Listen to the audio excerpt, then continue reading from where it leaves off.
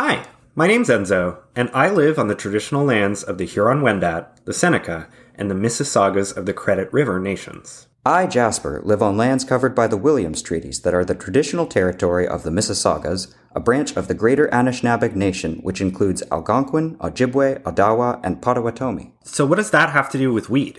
Cannabis prohibition is intertwined with the history of colonialism in Canada, and laws against possession and trafficking have been used disproportionately against Indigenous people. We're all treaty people, so let's do our part to learn the untold histories of the land we live on. Obviously, we think cannabis is wonderful, but you can have too much of a good thing. If you've been feeling like your cannabis use is causing more problems than it's solving, just know that you're not alone, and you're definitely not crazy. Check our show notes for links to government helplines for people struggling with cannabis and other substance use, and please, use responsibly. Get into the groove, hey boy, you've got to prove your love to me. You did say get in the groove, right? I didn't make that up. Yeah, no, you you were correct. Maybe we should just start every episode with you singing. That seems to be a real hit. I'm not going to lie, I stole that from... Not really, but I didn't really steal... That's a real song. Yeah, I know that's a real song.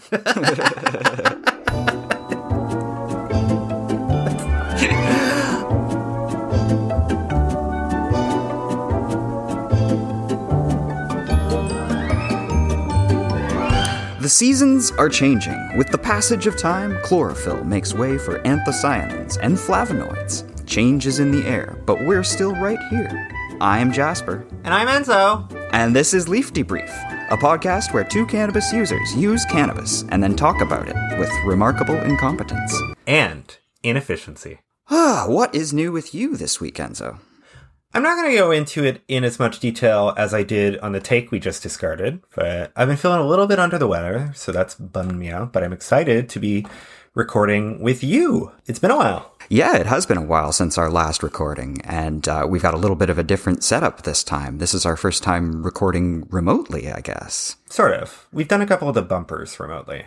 Yeah, and we also did record one episode that was discarded because of some technical difficulties that we had, but I'd say this is our first remote recording in earnest then. I mean, episode 2 was pretty in earnest, man. It just was unusable. It was honest, we'll put it that way.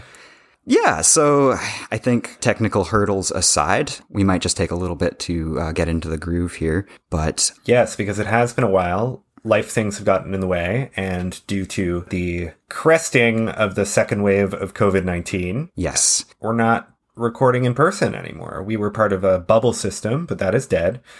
We're all in our own homes again, so we're making do. That's why you're joining me on the line.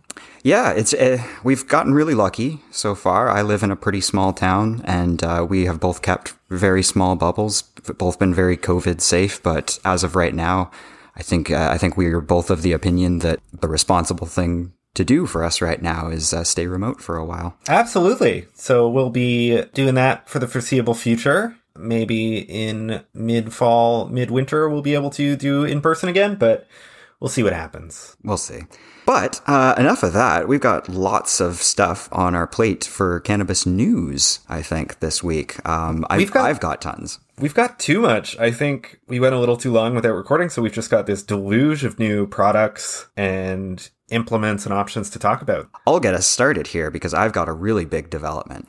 This is one that you've been on my case about for, I want to say, years? Nah, like 3 months. I don't know. You've mentioned this to me as early as probably like 5 years ago. It was just kind of a passing conversation thing. But yeah, you really started egging me on in the last few months.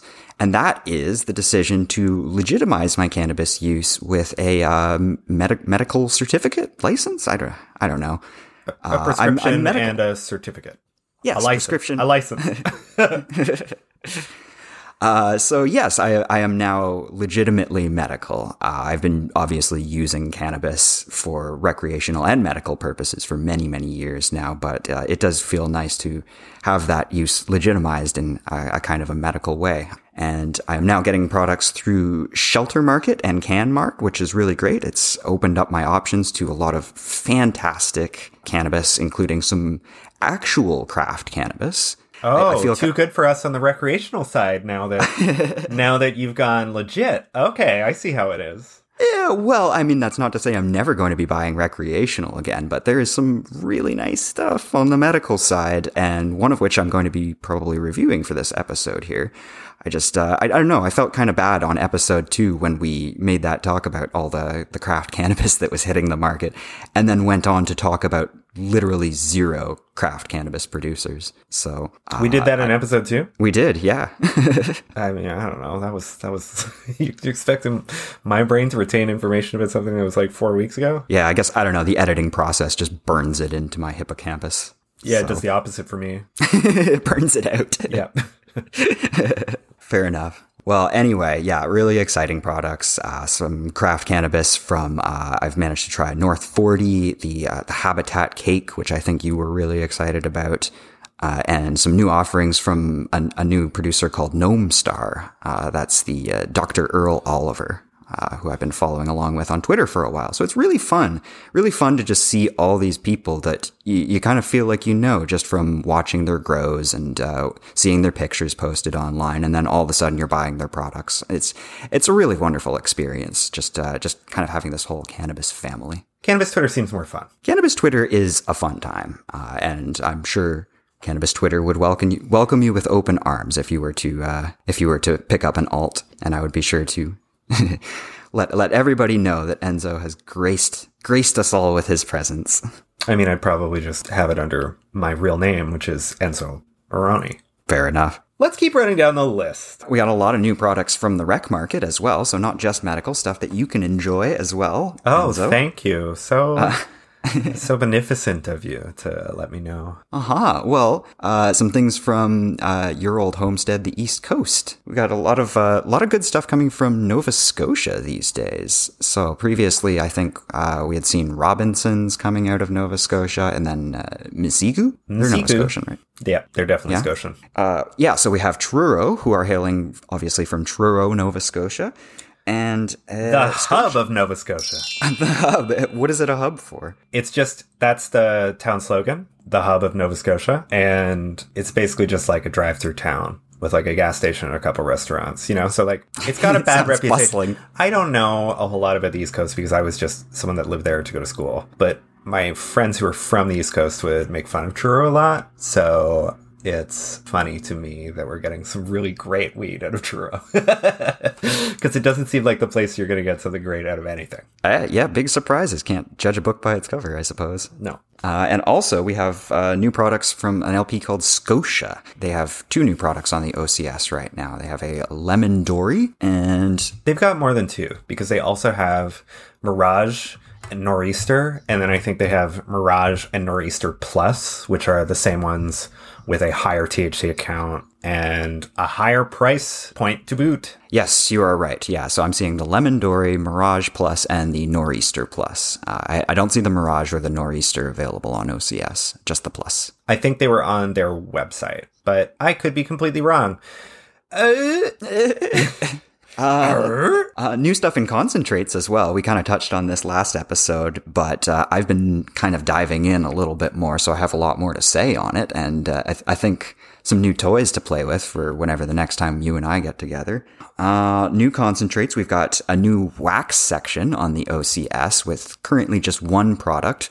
That is a crumble from Verse Concentrates, I believe. The parent company being Valens Agritech. So they've released a couple of 510s recently, and then this crumble, which I think may be one of my favorite new concentrates on the OCS. Oh, cool! It's really delightful. I think you would enjoy this. And you say that about a lot of concentrates, but I'm not having them yet. 7 Acres has released a flower rosin, which was also pretty tasty, and San Rafael 71 also released a live resin, I think. The live resin 510 carts. As well as just a plain live resin, the OG Chem Dog. So just some terp sauce. Oh, yes, of course. And what many people in the cannabis community seem to be rejoicing about is the fact that it seems like concentrates are, like everything else in the market, we're having major price corrections. So the big deal is that SR71, whom I've not been impressed with lately for flower at all, but they have released this terp sauce.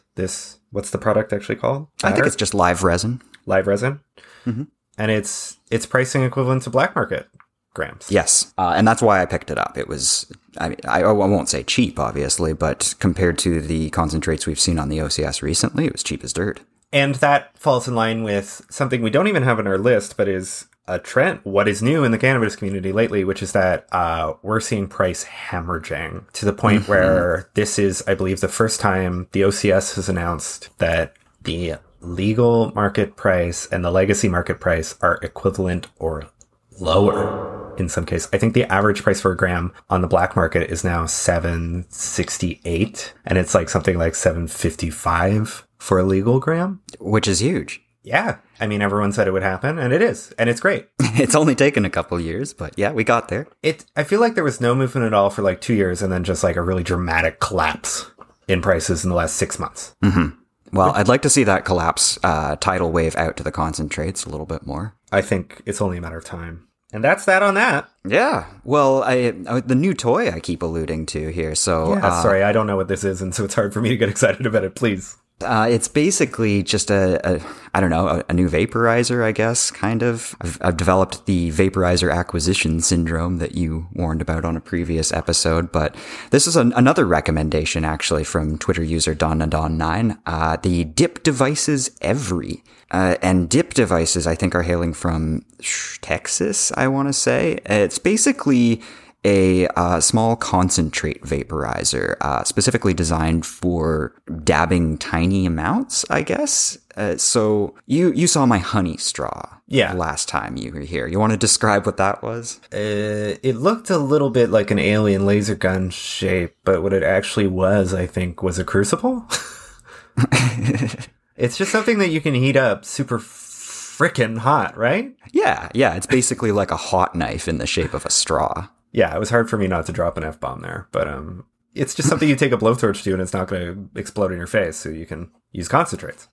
Yeah, it's pretty lo-fi, and that was kind of my introduction into the dabbing world, I guess, but the blowtorch was a little unwieldy, so I picked this up, and it is super cool. You can just dip it right into the container. It's basically like an electric honey straw. You just press the button, it heats up a little coil on the end, and you just dip it into the container, and you can take tiny, tiny little amounts, just very nice dose control, which is why I think it will be great for you, my friend, to sample some of the delicious terp sauces on the market here without sending yourself to Zanzibar. Zanzibar, that's a good word for it. Where was Zanzibar? That's got to be a colonial name that is not in use anymore. Tanzania? You are correct. That is Tanzania. Cool. Anyway, so next time we get together, if that ever happens in the foreseeable future, I will continue my conquest to get you dabbing on the concentrates, even just a little tiny bit. And I will continue resisting as long as possible, but as always, eventually give in, so. What's next on the list? It's a learning experience, a living document, a live process. Just like live resin, we've got it all in there, the good and the bad. It's hard for me to say what's next on this list because you wrote 95% of this list, because I've been sick and bad and not been paying attention to what's going on in cannabis for the last 10 days or so. Yeah, fair enough. Jasper has too much weed. Jasper, do you have too much weed? I have too much weed. Yeah, so this is a first for me. I think in all the time you've known me, Enzo, I've never said I have too much weed, or at least I've never felt that I have too much weed. I can always go through it, and even if I have a backstock, I've always been of the opinion that there's just no such thing as too much. However, I have now reached a point where the number of ounces in my backstock has just surpassed the speed at which I can consume it. I guess commonly known as a stockpile. Yeah. I was going to say the reason that you've never had a stockpile before is because you've never bothered to stockpile. Yeah, that's true. And I've never really had a reason to stockpile, but the explosion of really tasty products in the last year or so has been just as much of a problem as a blessing for me. So now I have, just over 30 different kinds of weed in my cellar, I guess. Some of which I'm just sitting on because I have these giant, beautiful nugs that I refuse to smoke because I'm too emotionally attached to them. And now with medical buys, I've got all these other new options, and I'm just sitting on close to 4 ounces right now. Okay, we both know that we stockpile different things in our homes, but I've got to challenge you. right there on that emotional attachment to the buds. And why is that? Get rid of them. You just have, it's just, you have hoarder tendencies, I think. I don't know what you're talking about. Of course not.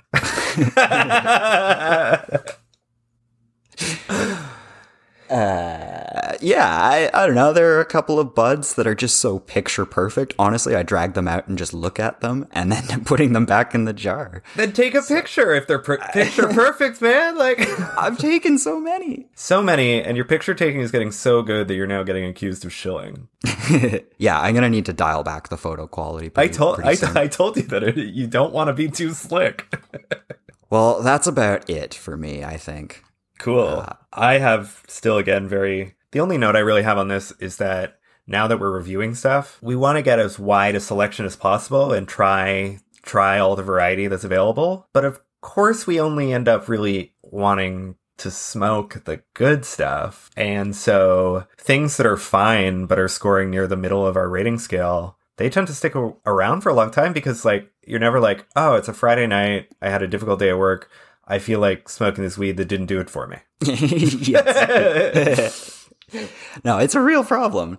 Honestly, I've got probably 6 or 7 jars of just mids that honestly aren't that bad at all. It's good weed, but I've got so many more amazing things that why would I open up any of those? You've got a couple on that list, though, that I remember seeing in the spreadsheet that are definitely just bad. Oh, yeah. And those are the ones you had like 0.2 grams out of and then never touched again. Yeah, no, those are the ones that you can clearly see. I got a 3.5 and we're sitting at 3.2, 3.3. So those will be the Marley Greens and the Grail Rockstars. Grail Rockstar still, Grail product still at like $12.50 a gram. I don't understand what's going on. But hey. If they can move it, power to you. I guess they do. Okay, we got to get close to our main topic. It's been 40 minutes on my end of whatever the hell we're talking about. But it's just a delight to be back here with you. I agree. We've just got so much to talk about, so much enthusiasm that it's spilling out into time inefficiency.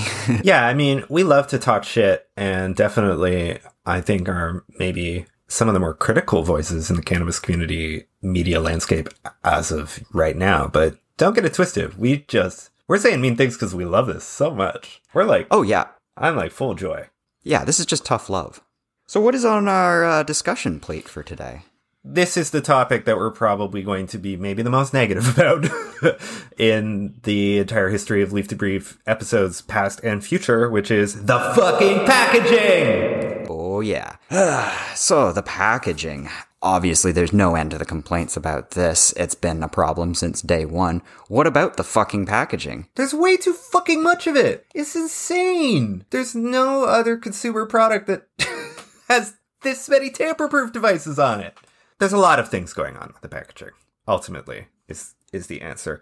But what we're getting at is a general frustration that there is too much, and too much of it is single-use disposable plastic. Every single product is covered in layers and layers of plastic. Yes. Even the cardboard that houses products that don't need to go in plastic has a plastic liner, so it can't be recycled. It's unbelievable.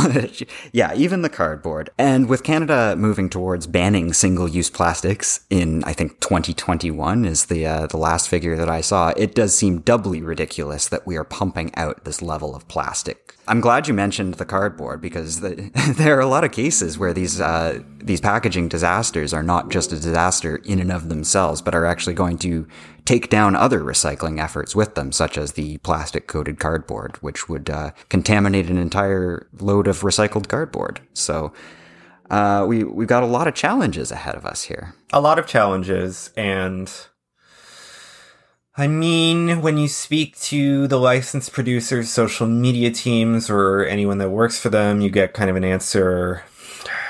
I don't know if I should go into my rant just yet. I've got my rant, and it's going to have to come at some point in this episode, but my market forces rant. I don't know if it goes right now. So I know what you were maybe kind of alluding to there with when you talk to licensed producers on social media. You do get a lot of kind of standard answers, the main one being Health Canada restrictions. And we are sympathetic to those. We understand that Health Canada has a lot of crazy restrictions that, for instance, the plastic on the cardboard, the standard response for that is to meet the Health Canada smell-proof restriction, I believe. It has to be smell-proof and waterproof. So, just one of many ways you can accomplish that. So there's actually two set of restrictions that we're dealing with. There are the restrictions done in the Cannabis Act on packaging, and then there's Health Canada's additional ones. Double whammy. Double whammy, and the private companies will inevitably go back, blame it on government regulation, because that's what they do for almost everything, Of course, these restrictions are negatively impacting the company's ability to do business in the way that they would like to. If they had no restrictions, it's more likely that the equation would favor the company's balance sheets versus Canadians' health, Right. But there are some pretty severe restrictions compared to, say, alcohol. Or even just prescription medicine in general. Or prescription medication, which is pretty easy to, it's just a clear plastic jar for most of us. Basically, the companies can't really package things in paper or thinner plastic bags that are more easily recycled. It needs to, because they're trying to prevent any escape of vapor or odor from the product, and the packages need to be completely opaque. You can't see the product from inside them. That's right. And that's a separate issue. That's to prevent marketing towards children, I think, is the rationale behind that. Same with colored packages. You can only use, I think, maximum one color in your background or something. Yeah. Whole bunch of stuff geared towards, not marketing towards children. Just like we see plain packaging on cigarettes now for the same reason. Mm-hmm. And they look wonderful. I wouldn't know. So, that aside, there are some licensed producers out there who are actually taking the initiative and not just trying to shift blame over to Health Canada or whatever government body they need to, and are actually partnering with other, recycling companies. The one I'm thinking of is Auxly. So the Auxly Group, who make, I believe, Robinson's cannabis. Definitely Robinson's. Collab, as well as Foray. Collab, Robinson's, and Foray. So Auxly has partnered with Green Tech, who I believe are an electronics recycling expert, to provide a recycling program specifically geared towards vape cartridges, which I've obviously had lots of rants about vapes and disposable vapes and their impact on the environment. So I was really glad to see this, and I actually ended up reaching out to Auxly, specifically Scott Campbell, to have some questions answered about their recycling program and what this can do for us going forward. Cool. Right, I want to challenge you on that because you're like, oh yeah, I've had lots of rants about disposable vapes. You haven't had one on air. Yeah, okay. I guess I haven't. Maybe I should have that rant now. Yeah, I've got a capitalism rant coming out. You can have a disposable lithium batteries rant. Okay, well, let's start that now. So, a few years ago, before I had quit cigarettes, the first time I ever saw disposable vapes on the market, they were disposable e-cigarettes. I think you'd just pick them up in convenience stores for a couple of bucks. And I remember being a little bit leery over this, specifically over the batteries, because most vaporizers use lithium batteries. They're really high power density batteries, so they can provide a huge kick, which allows vaporizers to heat up so hot. The problem with lithium batteries is that they're also kind of toxic. They're full of environmental contaminants, and they're also very flammable and explosive. Anybody who's listening to this has probably seen videos on the internet of things exploding in people's pockets. The Samsung Galaxy phone that caused a huge stir, a video of at least somebody poking a scissor into a lithium battery and having it spew napalm death everywhere. They're really nasty things to puncture. So I am not the kind of person that seeks out videos of people poking lithium batteries because that would literally never occur to me. But you definitely have, and so we'll post some in the show notes. Because I actually was just like, oh, Jasper's just ranting about something. I don't know if this is important. And then I saw like a 30-second gif of the laptop exploding and I was like, holy fuck. Yeah, it should be noted. This is not, your standard fizzle and smoke. These things blow. They spew smoke and heavy metals. Yeah, they just absolutely explode and spew fire everywhere. So they are, in fact, extremely dangerous and shouldn't be piling up in landfills. No, absolutely not, which is what they are going to do in disposable vapes. So I disassembled a disposable vape that I got from the OCS, and sure enough, it had a construction of mostly lithium battery. It was a big fat one. And the problem with these here is that once they are depleted, they're actually much more likely to fail catastrophically. That is to say, blow up. So you've got a double whammy here. You've got depleted lithium batteries that are being thrown in garbages and ending up in landfills, which are leaching heavy metals into the environment and also just exploding. So that's not great. Anyway. Yeah.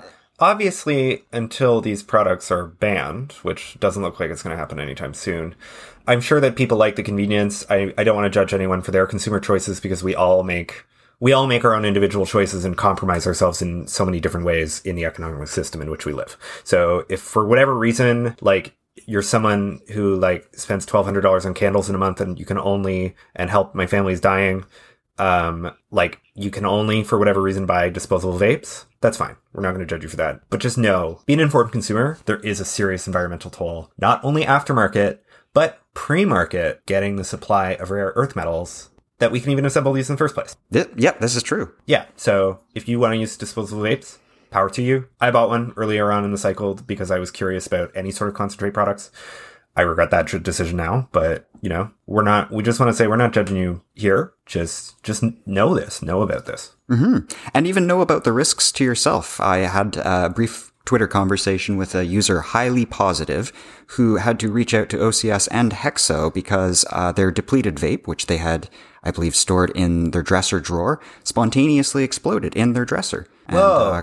And, yeah, so that was an interesting conversation. And I mean, I won't get into too much detail here, but yeah, they did reach out to Hexo. I've noticed all of the Hexo vape pens have been slashed in prices recently. I don't think it's related, but I'd like to think it would be. I don't think it's going to be too long before we see these banned on the market. They're really just bad news all around. But of course, they favor users who really want discretion and maybe don't have as much disposable income. Okay, but the disposable income thing I take issue with because when I got my very first vape battery, it was just a cheapy model that I still, like, it's still working to this very day. I screw the 510 into it. It was $10. And I spent $10 on, you spend a certain amount on a disposable vape pen that is going to get thrown in the trash, or you spend this extra $10 on a vape battery and just get the 510 cartridges here. It doesn't seem like that much of a financial stretch, even if you're, not in the best situation. Sure. Teenagers are not known for their financial insight, is what I would say. And I would say that the primary market for disposable vapes is teenagers. When you say teenagers, you mean 18 plus. Yes, in theory. Yes. So, rolling back to Oxley Group, we are very happy to hear that CoLab has partnered with Green Tech to bring us this vape recycling program, which I now have all the details for here. So as far as what will be recycled, it looks like they're going to be focusing mainly on the cartridge and as well as the battery. But every part of the cartridge, including the metal, the plastic, the glass, you can bring your components, your vape cartridges, your batteries into licensed stores for their recycling program, and they will accept it free of charge. The vendors, there is no regulatory process or anything. The vendors just need to apply for the program. I believe the email there is info@colabproject.com. So if you apply to this program, you will have somebody reach out to set up, I guess, a collection bin, and then they are in charge of arranging for pickup. So it's nice and easy for retailers to get set up with this program. And by retailers and vendors, you mean dispensaries, right? Yes. Yeah. Okay. So cannabis retailers. Sorry. No worries. I zoned out and I wanted to make sure I knew what you were talking about. Yeah. Thank you for that. In addition to that, Foray and CoLab also have moved to completely biodegradable packaging in their vape cartridges. So that's also nice to see. I've gotten some 510 carts from them recently, and it's this nice kind of recycled looking cardboard package. The nag I have here is that we are still seeing the film, the plastic film on the cardboard here. I've confirmed that is not just straight plastic. It is a biodegradable, a bioplastic, I guess PLA. Anyway, so the film is itself biodegradable. I will say that, but I think this is going to come down to this issue I have with biodegradable plastics in general, which is, so the consumer mental model of biodegradability is basically something you can put in your compost. You know, you can throw it in your backyard compost and it will break down. How about and I think a banana peel as the archetypal biodegradable waste? Yeah. It's a perfect example. Something that you can just stick in some dirt and after a few days, it will start to look like the dirt. And I think that for all intents and purposes, that's a good definition of biodegradability. I don't think that's something that we should be relearning, but yes, bioplastics, that's the intuitive definition. Yeah. And I don't think we should jettison that definition. I think that's a good way to look at biodegradability. Maybe a model to move towards. Yes. A goal, perhaps. But bioplastics do not fit that traditional model of biodegradability. Most people don't know that these things we're calling biodegradable plastics actually need to be sent to special processing facilities to break down. You cannot just put them in your compost. They actually do need to go to special facilities where I think they use a combination of heat and ultraviolet. Still a lot of work to be done there. And the fact that they've lined the cardboard with these plastics still means that they're likely to contaminate cardboard loads. Again, not a perfect solution, but at least we can say there are fewer batteries entering the landfills. Yes, and if you have disposable vapes that you've been holding on to because you are environmentally conscious, please do check into the Collab Green Tech Recycling Program and head down to your local dispensary, if they support the program, to recycle your vape batteries, and we will thank you. And if they don't support the program, it's probably just more likely that they don't know about it or know that there's consumer demand for it. So especially if you're dealing with a smaller local dispensary, not one of like the chains, the franchises that's popping up, pressure them. Ask them. They might be into it. I don't know. Lots of weed smokers are hippies, like ourselves included. So in some ways, man, just let's pass the education around. Just like save the earth. Okay, so I think you've really found some interesting details about Oxley's program. It kind of throws me off, though, for this discussion because I didn't realize that I was investigating a virtually identical system. Oh, okay. Like, I did some research on a parallel system that is basically the exact same thing, which is just that TerraCycle, sounds like it's probably Green Tech's competitor. Probably. TerraCycle has partnered with Tokyo Smoke to accept seemingly all post-consumer packaging products for the collection and recycling. And the reason that this is a big deal is because Tokyo Smoke is the giant Canopy Growth-backed franchise of dispensaries, mainly around Toronto, but I think they're opening elsewhere in Ontario, of course. There's one right by my house, but that's not at all special because 5 dispensaries have opened up within the 400 meters of my house. I don't know what it is. You lucky dog. Anyway, but now you can bring your recyclables there. And you said this covers all containers post-consumer? They're saying that, but here's where my rant comes in. I don't want Leaf to Brief to be a super political show because the fact of the matter is cannabis consumers lie all across the political spectrum. This is true. That's notable from a very brief interaction with the community. And so I don't want to alienate people that are maybe not on the left side of that spectrum and go for a rant about capitalism. But when it comes to the environmental degradation we're seeing because of these packages, the reason that private companies, licensed producers, will gesture back to government regulations as the reason for their packaging failures, and let's just call them that because a lot of these packages, a lot of this plastic, it's too big. The product doesn't sit well in it. It loses trichomes. It loses humidity. So they're still tinkering it. What they're not talking about is that they're also subject to market forces in that, as we've seen from higher end producers like Robinson's that you mentioned and Simply Bare Organics, as well as I think a few other people are doing this, but nothing, Muskoka Grown's Blueberry OG in the tin can packaging. The tuna. There are alternatives. There's glass and there's tin. The problems in the cannabis industry do not exist only because we're talking about packaging cannabis. They mirror the problems with post-consumer plastic packaging in every industry across the globe. And why is plastic the first option in all cases? Because it is the cheapest to produce. It is it saves money for the companies. Their bottom line improves. As a consumer, there's not much we can do. We can complain, which is what we're doing right now on this radio show. But we are asking companies to work against their material best interest in favor of the interest of the consumer, and asking them to reduce their profits voluntarily in a competitive environment. These are not things that actually happen. Plastic is going to be the name of the game until it is no longer financially viable to do so. And usually that happens with government regulations. So yes, we're seeing Canada is getting rid of single-use plastics in some regard, but that's not consumer packaging at all. We're still going to have as much stuff shipped in plastic until alternatives become commercially viable. I did an okay job of explaining that without going to full communism, right? Oh yeah, absolutely. No, and I think the point about commercial viability is a real one to stick on too, because it's very easy to turn around and say, well, hemp-based bioplastics are the answer. You know, that's a very popular answer in the cannabis community for obvious reasons here. But yeah, we love hemp. We want to see it in every configuration around the world. Absolutely. I love hemp, and I would love to see more of it too. Personally, I think hemp could save the paper industry, forestry, but there are obviously problems. So hemp-based bioplastics have problems with rigidity, long-term storage, and other things that, you know, people maybe aren't even thinking about, like the agricultural shift that would be needed to all of a sudden farm that amount of hemp. You know, it might have impacts on biodiversity.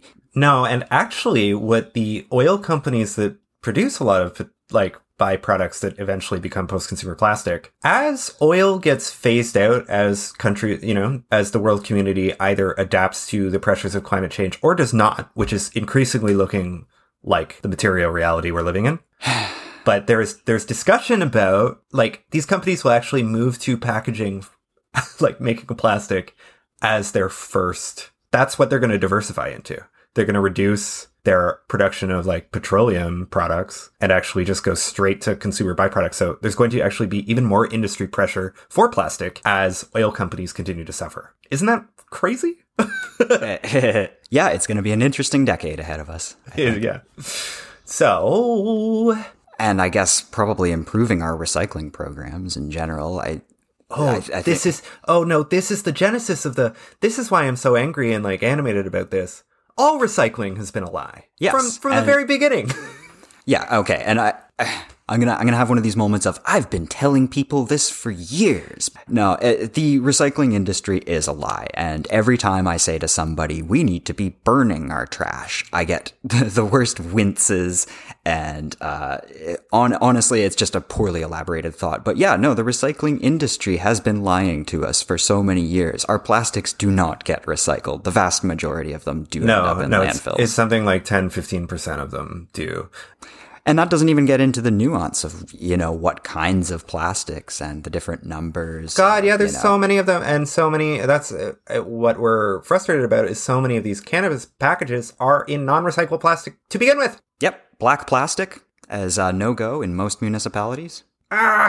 Please take your plastic to your local Tokyo Smoke retailer. Please take it to your locust.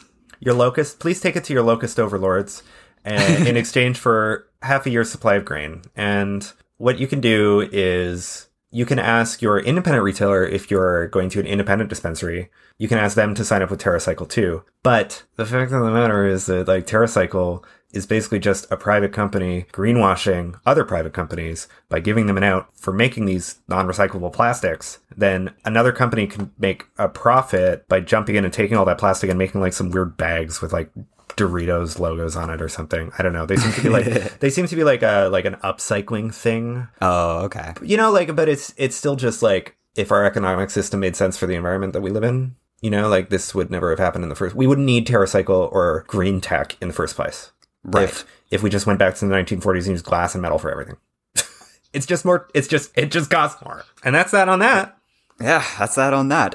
I'm definitely digging all the glass jars I've been getting recently. Shelter ships all of their 3.5s in glass jars, these nice dark amber glass. I think that's a nice one, but yeah, that is a big cost to licensed producers. I know personally from sending you glass jar samples of weed. Yes, very expensive to ship. Mm-hmm. So, hey, if you're working in the legal cannabis industry and you think we're being unfair, sure, fair enough. I don't know what it takes to run a multi-million-dollar cannabis business, and I don't understand the sort of pressures you have towards your stockholders. That's fair. But what I can say is, just as a human being who's concerned about the state of my human environment, maybe switch to glass. There is a legacy market that did a really great job of having minimal packaging for a really long time. Too little packaging in the legacy market. Yeah, I'm not saying that Mylar bags are the answer. There's got to be a happy medium. There's got to be something in the middle, for sure. But thank you to licensed producers who are trying to make a difference in this area here. With recycling all of our containers and with our vape packages. So Oxley, thank you. TerraCycle, Green Tech. You gonna just kiss their boots like that? I don't know. I'm Banksy guy today.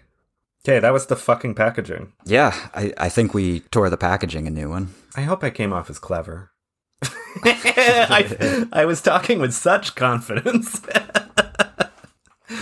Let's talk about weed. Yeah, I think it's about time. Why don't we take a quick break so that I can take care of some executive functions? Sure. Why don't we take a quick break and then we can... some executive functions. You need to be able to prioritize between tasks. You need to decide which tool to do a job with.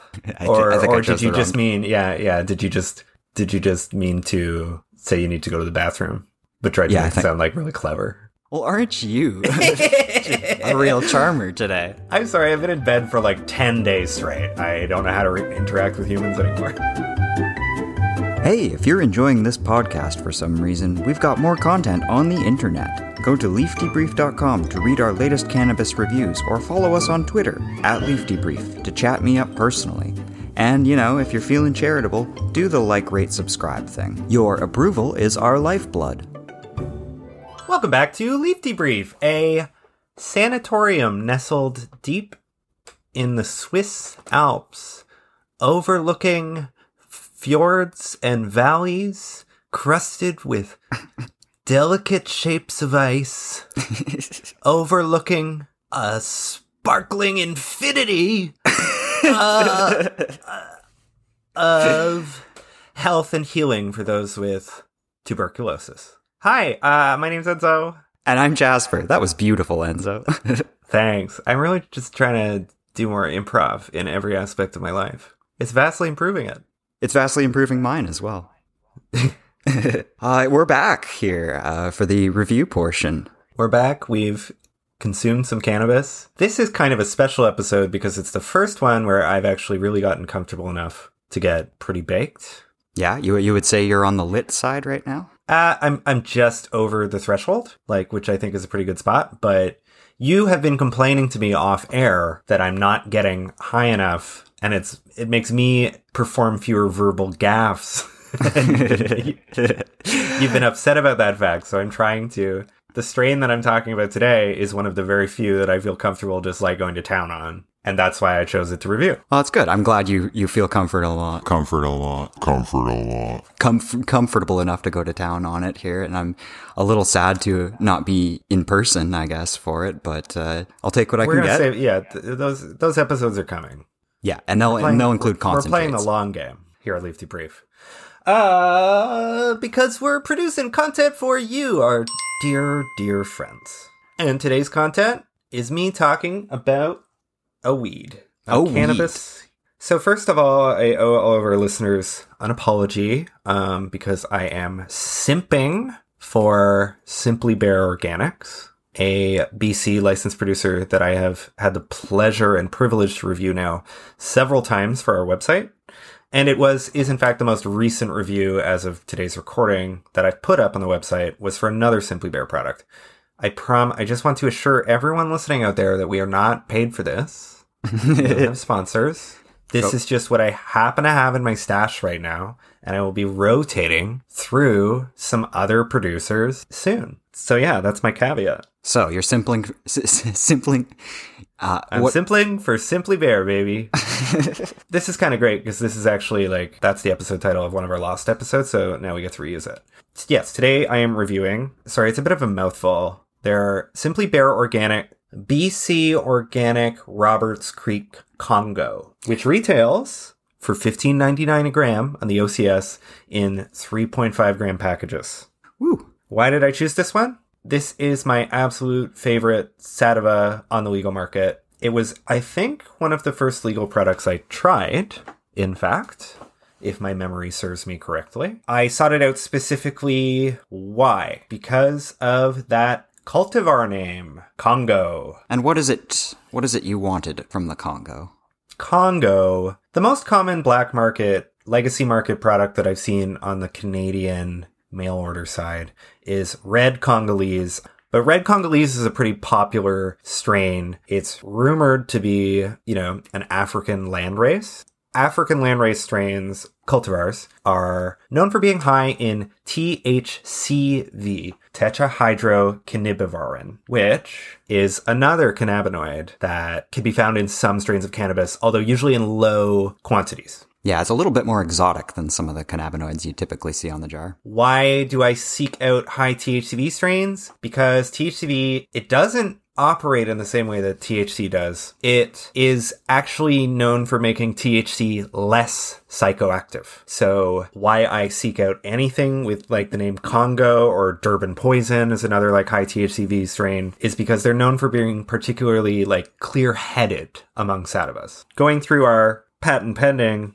4-category system, and if you've listened to an episode before, just skip ahead on 90 seconds. See you on the other side. 4 categories: presentation, nose, taste, and effects. Presentation covers our visual and tactile impressions of the bud. What does it look like? How does it feel? Are the buds light and squishy or dense? Do they look dull or are they covered with glistening trichomes? Look to this category for nut size, density, texture, humidity, and aesthetic appeal to determine just how much pizzazz this bud has to offer. Nose is all about smell and the olfactory experience of the bud. What does this cannabis smell like when you first crack open the jar, when you break open the buds, and when you bust it up? Does the smell linger in my nostrils or fade quickly? Does it remind me of something I know or conjure up obscure childhood memories? Taste. If we're putting it in our bodies, why wouldn't we want it to be delicious? But that's not all. We'll also be evaluating a bud's taste on cohesiveness. Does it convey a flavor well? Uniqueness. Is it unlike anything we've tried? Only tastes we like score well, but extra points are awarded for surprises. And finally, effects. The variations of feelings we get from the bud. Does it relax my muscles, make it easier to focus, put me to sleep, or heighten my perception of music? Jasper, on the other hand, will mostly be commenting from a tolerance perspective, starting with, did he even feel it, and working upwards from there. Each category is worth 10 points. We'll add these up to produce a mathematical average, along with a subjective score to account for our own personal feelings. That's right, folks. Sometimes these numbers average out in unexpected ways, and we reserve the right to be as biased as we are as human beings. All right, so Simply Bear BC Organic Creek Congo. I got that right? Roberts Creek Congo. Roberts Creek Congo. That is a mouthful. All the Simply Bears have the BC Organic prefix, don't they?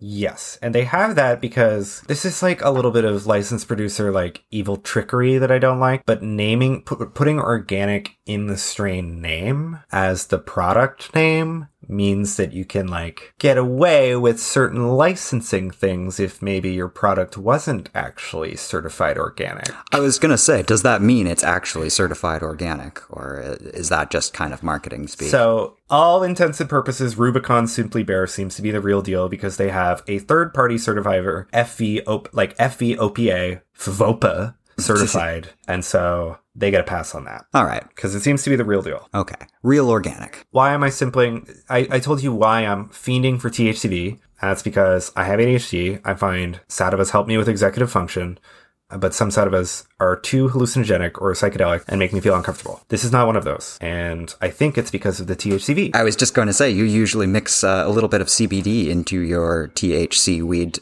to reduce that psychoactive effect. Yes, but with Roberts Creek Congo, I don't really need to worry about it because I find not all instances, but most of them, when I'm vaping this product at THCV's boiling point, which is 220 degrees Celsius, I experience a more simulating high than I do for most products. And I find in particular this strain is great for cleaning the house, which as someone with ADHD, I'm not always inclined to do every day until I vape some of this, and then I'm spontaneously vacuuming under the couch. So it breathes a little life into you, you say? I mean, if my insane ramble for the last 5 minutes isn't any indication, I don't think I'm being very, like...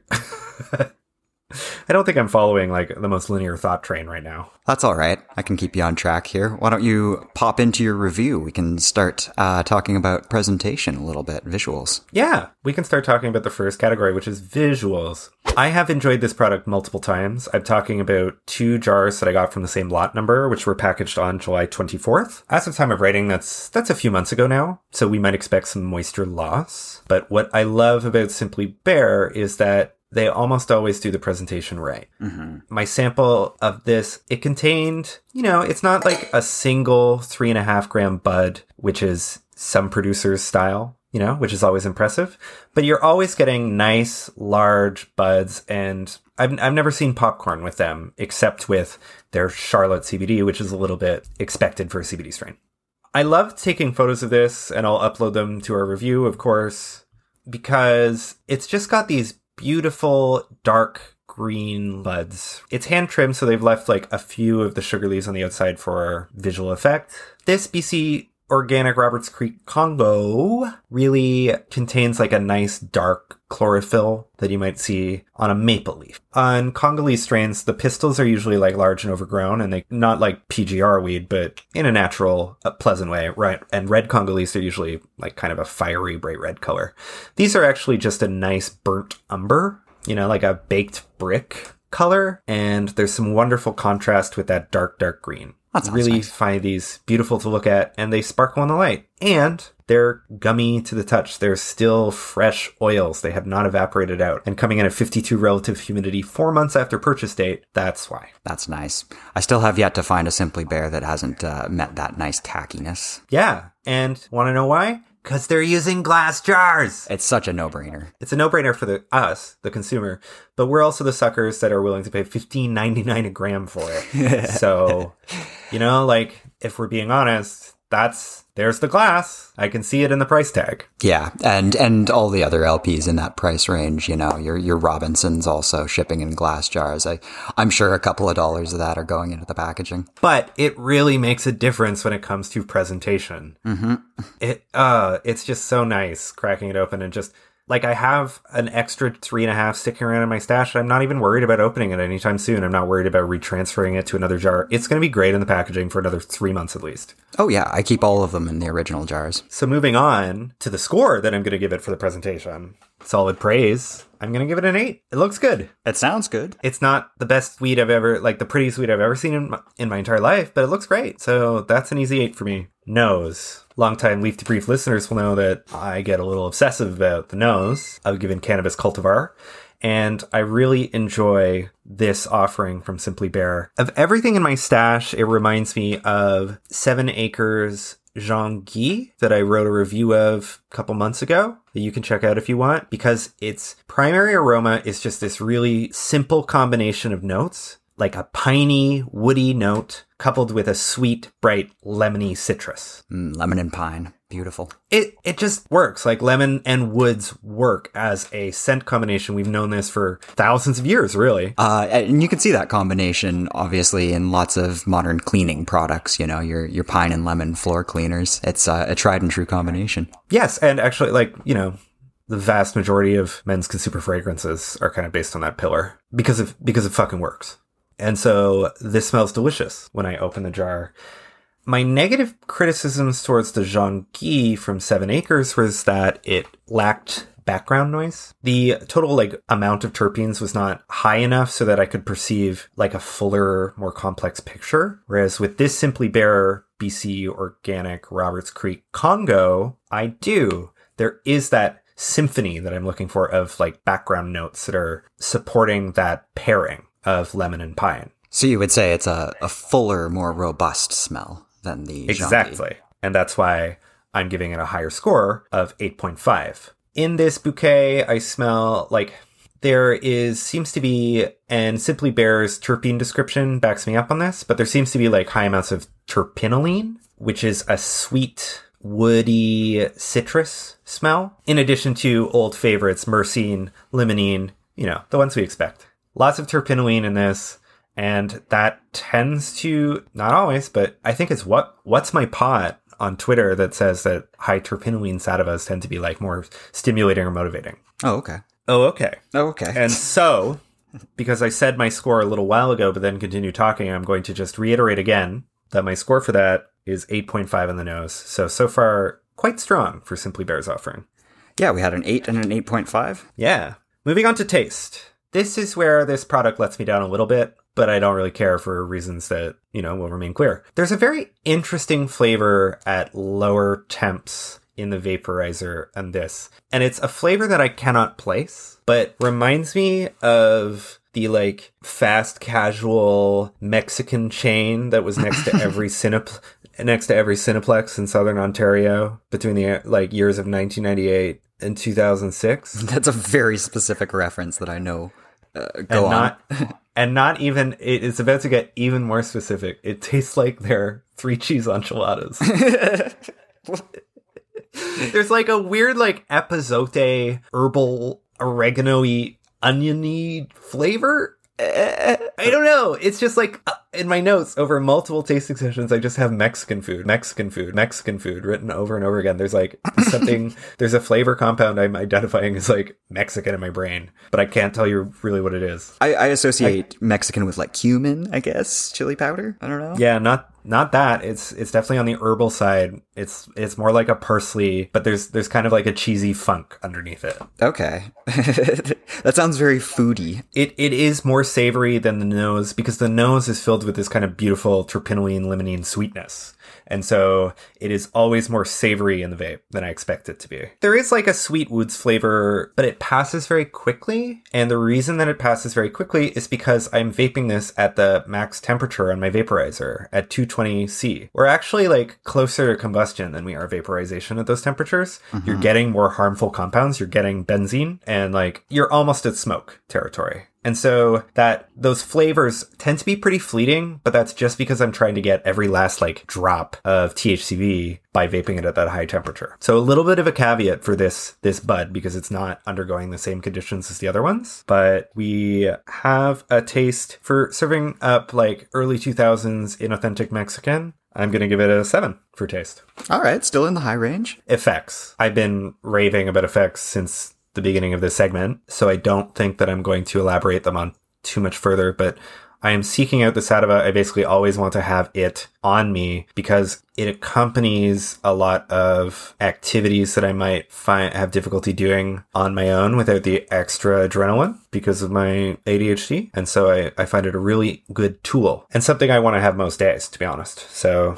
that's an 8.5 for me in that regard as well. An 8.5 for effects? Yeah. Wow, okay. Clear-headed alertness can occasionally go into anxiety, but I find that an excess of this, instead of giving me too much mental energy, it gives me too much physical energy, and then I can just go like run a little bit and work it off. So it makes me want to do stuff. Yeah, I mean, that. You make it sound like it would be a great medicinal choice. I know. I'm resistant to going medical for a couple of reasons at this point. I'm considering it. But the one product that I'm like, no, I could go to my psychiatrist, theoretically speaking, of course.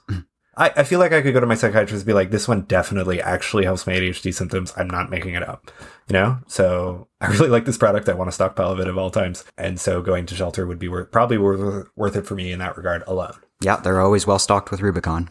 Overall, what does that give us?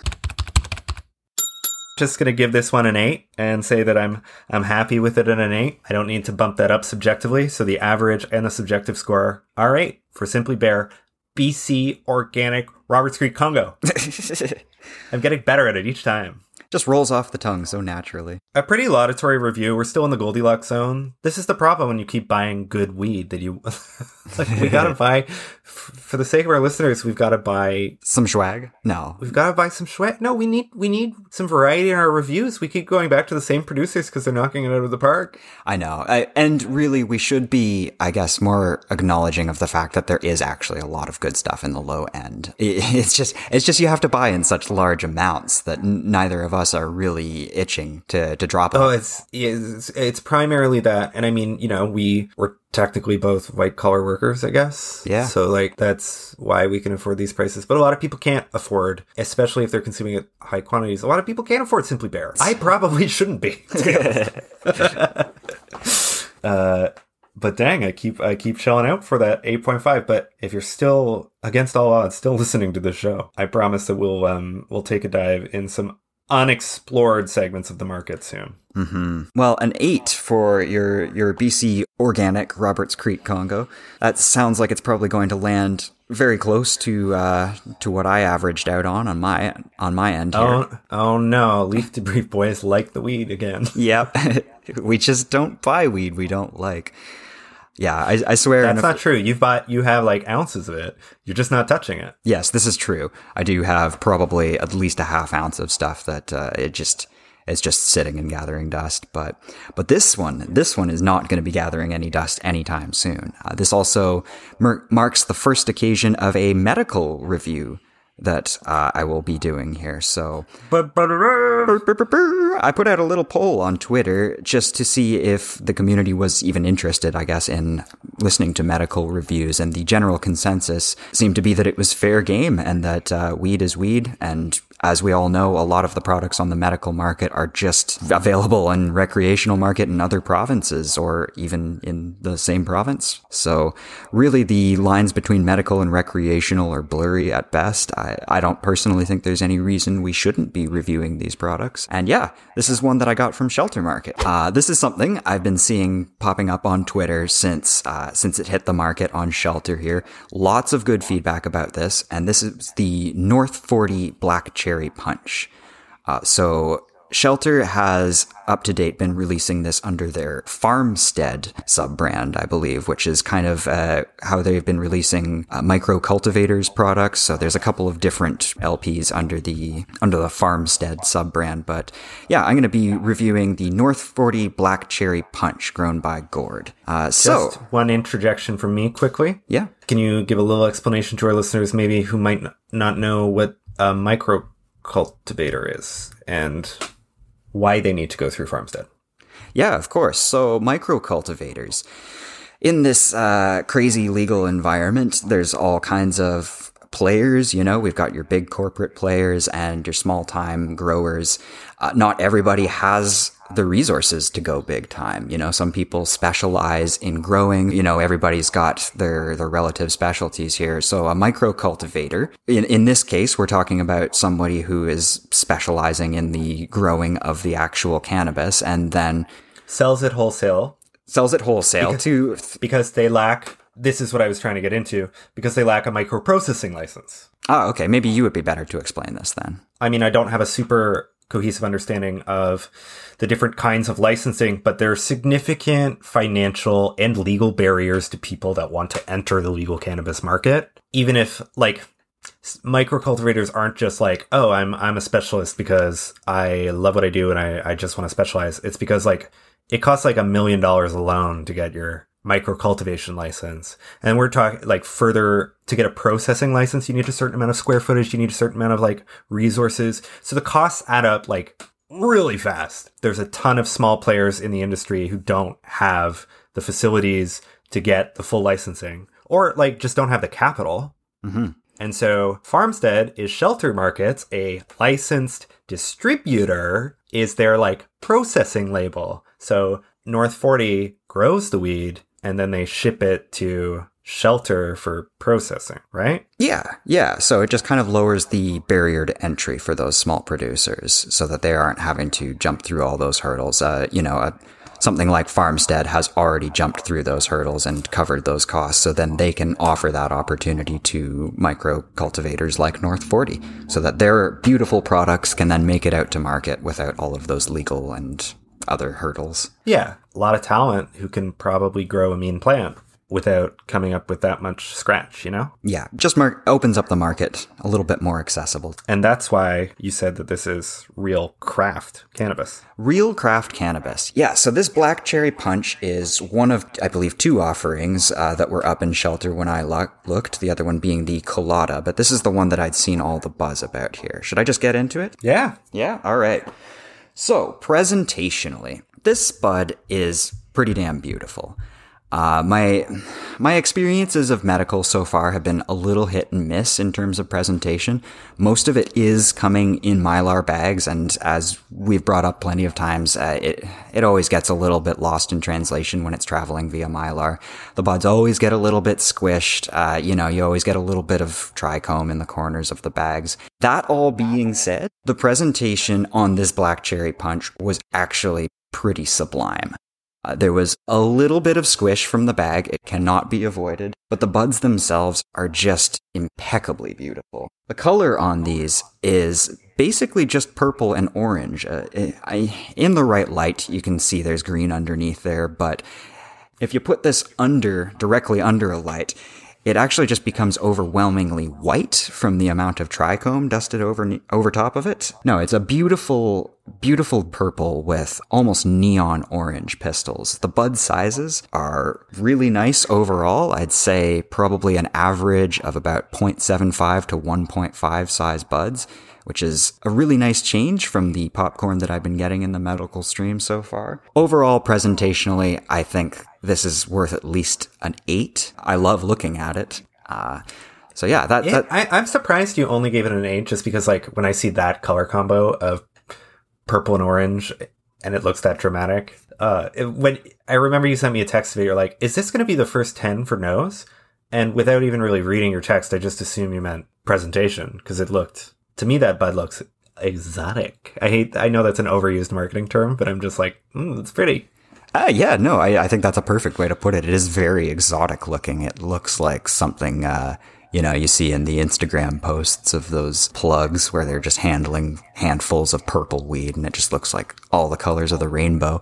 Yeah, no, it is beautiful stuff. I think the main reason it got an 8 is just because it did suffer a little bit from transport. The buds are a little bit squished, and you get the odd broken up one that just isn't as pretty as, like, they aren't all the purple and orange. Some of them are genuinely green, but they're just small little pieces. So it's just, I would rate it very high, just not perfect, Gotcha.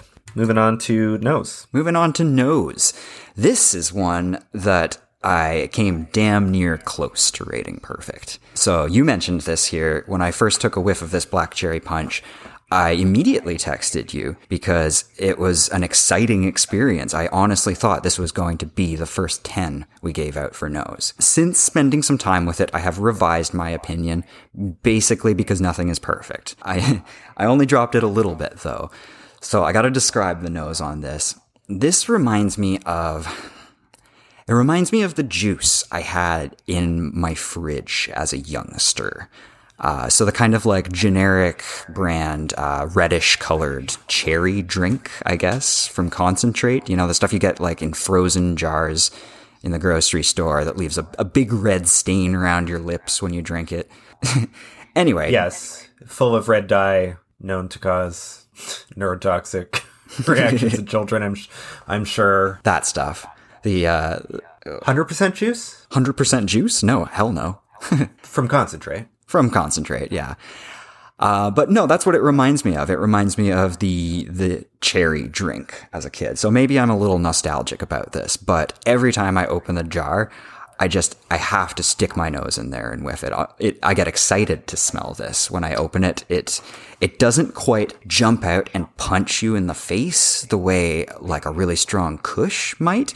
And that's, I think, kind of what eventually led me to knock a half point off of it. But overall, I really love this smell. And I'll admit to being a little biased towards my nostalgia. That's probably why I'm rating this so high. But it's like a cherry or a cranberry, something dark, tart, maybe tannic. I want to say cranberry, actually, with like little notes of fruity cereal, maybe something with a little bit of linalool in it. So anyway, overall, I gave this a 9.5 for smell, which places this right next to Wedding Crasher. So that's saying big things for the smell of this bud. I was prepared for something that I would really like, and I got exactly what I was prepared for. My mouth is watering at that description, so I honestly can't wait to send you some. As far as taste goes, it does taste like it smells. It's fruity and juicy and sweet and a little bit tart.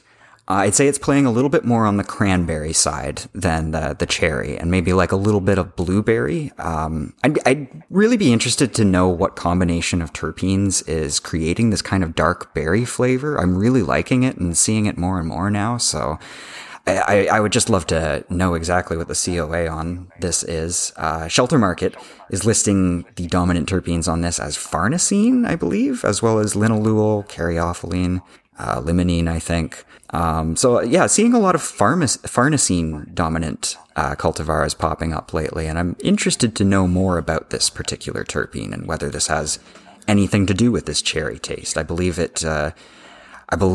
it can be found on apple skin, maybe responsible for the green apple smell. Yeah, overall, taste was very good. One thing I like about this black cherry punch compared to another cherry punch cultivar, the Blickmicht G-Tech cherry punch there, is that it's lacking that kind of plasticky aftertaste that I got from the Blickmicht cherry punch there, which wasn't a bad thing. It was just a very unique note that I find kind of characteristic of some of the G-Tech offerings. So none of that plasticky aftertaste here. My only real criticism is that the taste is a little muted, difficult to find.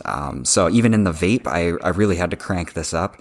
The boiling point of farnesene, I think, is 125 degrees Celsius, so there's no chance you're going to miss it. Yeah, exactly. Yeah, I remember that it's low. Yeah, incredibly low. So it's always in there. Yeah, I've tried this on a wide variety of vape temperatures, and the taste is there. I just wouldn't say it kicks me as much as the smell does. It's just a little bit of a cranberry note. So that's a little disappointing, just because of how beautiful that nose description sounds.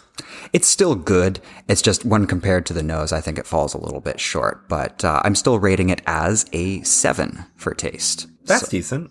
Yeah, it's honestly not a bad taste. Effects. This is where the punch in Black Cherry Punch comes in. When I was shopping this stuff, when I was seeing this stuff popping up on my Twitter feed, one thing that wasn't really mentioned a lot is the utterly ridiculous THC percentage on this bud here. And as we've discussed plenty of times, THC isn't everything. There's lots of other interesting cannabinoids and lots to be said about CBD, THCV, as you mentioned earlier, CBG. But with that all being said, this Black Cherry Punch came in for me at 28.3% THC, which actually makes it the highest percentage offering I have gotten so far that wasn't a pre-roll, which, as we know, tend to be a little dubious. In Hollywood accounting. Yes, exactly. Yeah, pre-rolls. Yeah, no, I once got a 30% pre-roll, but always a little bit skeptical about those. It wasn't 30% flour, that's for sure. Yeah. But this almost is 28. It's nearing the extremes of the spectrum. I think between 31 and 34% is like the highest I've ever heard of actually happening. Yeah, and I mean, we've discussed on this episode or on this show plenty of times that we're probably not going to be seeing those types of percentages here in Canada. No, it's just rare, like it's truly exceptional product that can exceptional genetics and like a once in a lifetime phenotype or effects. Yeah, exactly. I mean, at 32%, that's like, we're talking, nearly half of the plant is not plant matter, it's cannabinoids. That's just ridiculous. But I mean, that's plant matter, right? It's all plant matter. I suppose it is. So anyway, I won't say too much more about the THC, but 28.3%, an honest to God 28.3%. And it feels it too. Honestly, this is cracking the tolerance barrier pretty regularly for me. It's not a one bowl KO, obviously, but usually 2 or 3 is enough to kind of get me cooking. and it also has some nice medicinal properties for me as well. I don't know, again, if this is maybe the farnesene kicking in, but I find it reduces inflammation, twitching a little bit. So again, really great for my muscles. I see why this is listed on Shelter for medical patients. It is really great medicine. And I've been going through it really quickly as a result of that. My chronic pain has been flaring up recently, and I find that this has been a nice panacea for the short-term flare-ups. Go ahead. That sounds great. I'm actually delighted to hear that for you. Yeah, it was a pleasant surprise. I think one of the things I was most worried about, or I guess not worried, but skeptical about going into medical cannabis is just that, having done cannabis recreationally and in other situations for so many years, what about this is going to be so different? But there are a couple of, medical exclusive offerings that I think are a little bit more therapeutic for me, personally at least. Well, I'm looking forward to you continuing that journey and finding even more medicinal products, and maybe I one day will accept that I am using this BC Congo as medicine also. It certainly sounds I feel like that's you the are. secret theme of the episode, yeah. The secret theme? Yeah, I mean, the theme of the episode was the packaging, but we both, like, there's a Venn diagram of the weed we both had. We're both using it for, like, medicinal purposes rather than strictly recreational ones. Yeah, okay, I see what you're saying. These two cultivars, and, well, the one that you reviewed is also available on Shelter Market. As I mentioned, they stock all the Rubicon offerings as well, and I've been taking advantage of that. I'm personally a huge fan of the Blue Dream. Yeah, all very good medicine, and this North 40 Black Cherry Punch is some of the best medicine I've had recently, I'd say. So yeah, the effects of this bud, I'm going to have to rate this pretty well at an 8.5. It's hitting all the right spots for me, and I will continue to use this as medicine going into the future as long as Gord & Co. continue growing it. What does that give us overall? All in all, this North 40 Black Cherry Punch garners an average of 8.25. And despite that being pretty high, I think I'm going to subjectively bump that up to an 8.5 because this has gone into permanent rotation for me. The first time I picked it up, I only got a quarter of it. And then the next time I picked it up, I got a half ounce. And the next time I pick it up, I might get more than that. So wow. It's going into rotation, and I can see this being in rotation for as long as I can stand it. And I'm looking forward to future offerings from Gord and North 40, because this has left a very stellar impression on me. So an 8.5 subjective, 8.25 average for the Black Cherry Punch. Great stuff. This product, like my Simply Bare product that I reviewed today, is also one that I've wanted to stockpile, which is like kind of unusual. Like I usually just get a half Q of stuff, but this is one that I also went up to the half ounce for. The Creek Congo? Yep. I didn't realize you could get that in half ounce. Or did you just stock it up? No, I just bought 4 half quarters. No. Yeah, I think those glass jars, I've certainly got a nice pile of them going on. I don't know I've got like 6 of them. I don't think I'm ever going to need to buy a glass jar again, so I don't think I'm going to need to buy a mason jar ever again. And if you're the kind of person like me who keeps any and all cute and pretty jars hanging around with the hope that you will one day put trinkets or whatever the fuck in them, you're gonna end up with lots of these in your collection. You got to understand that that's not most people.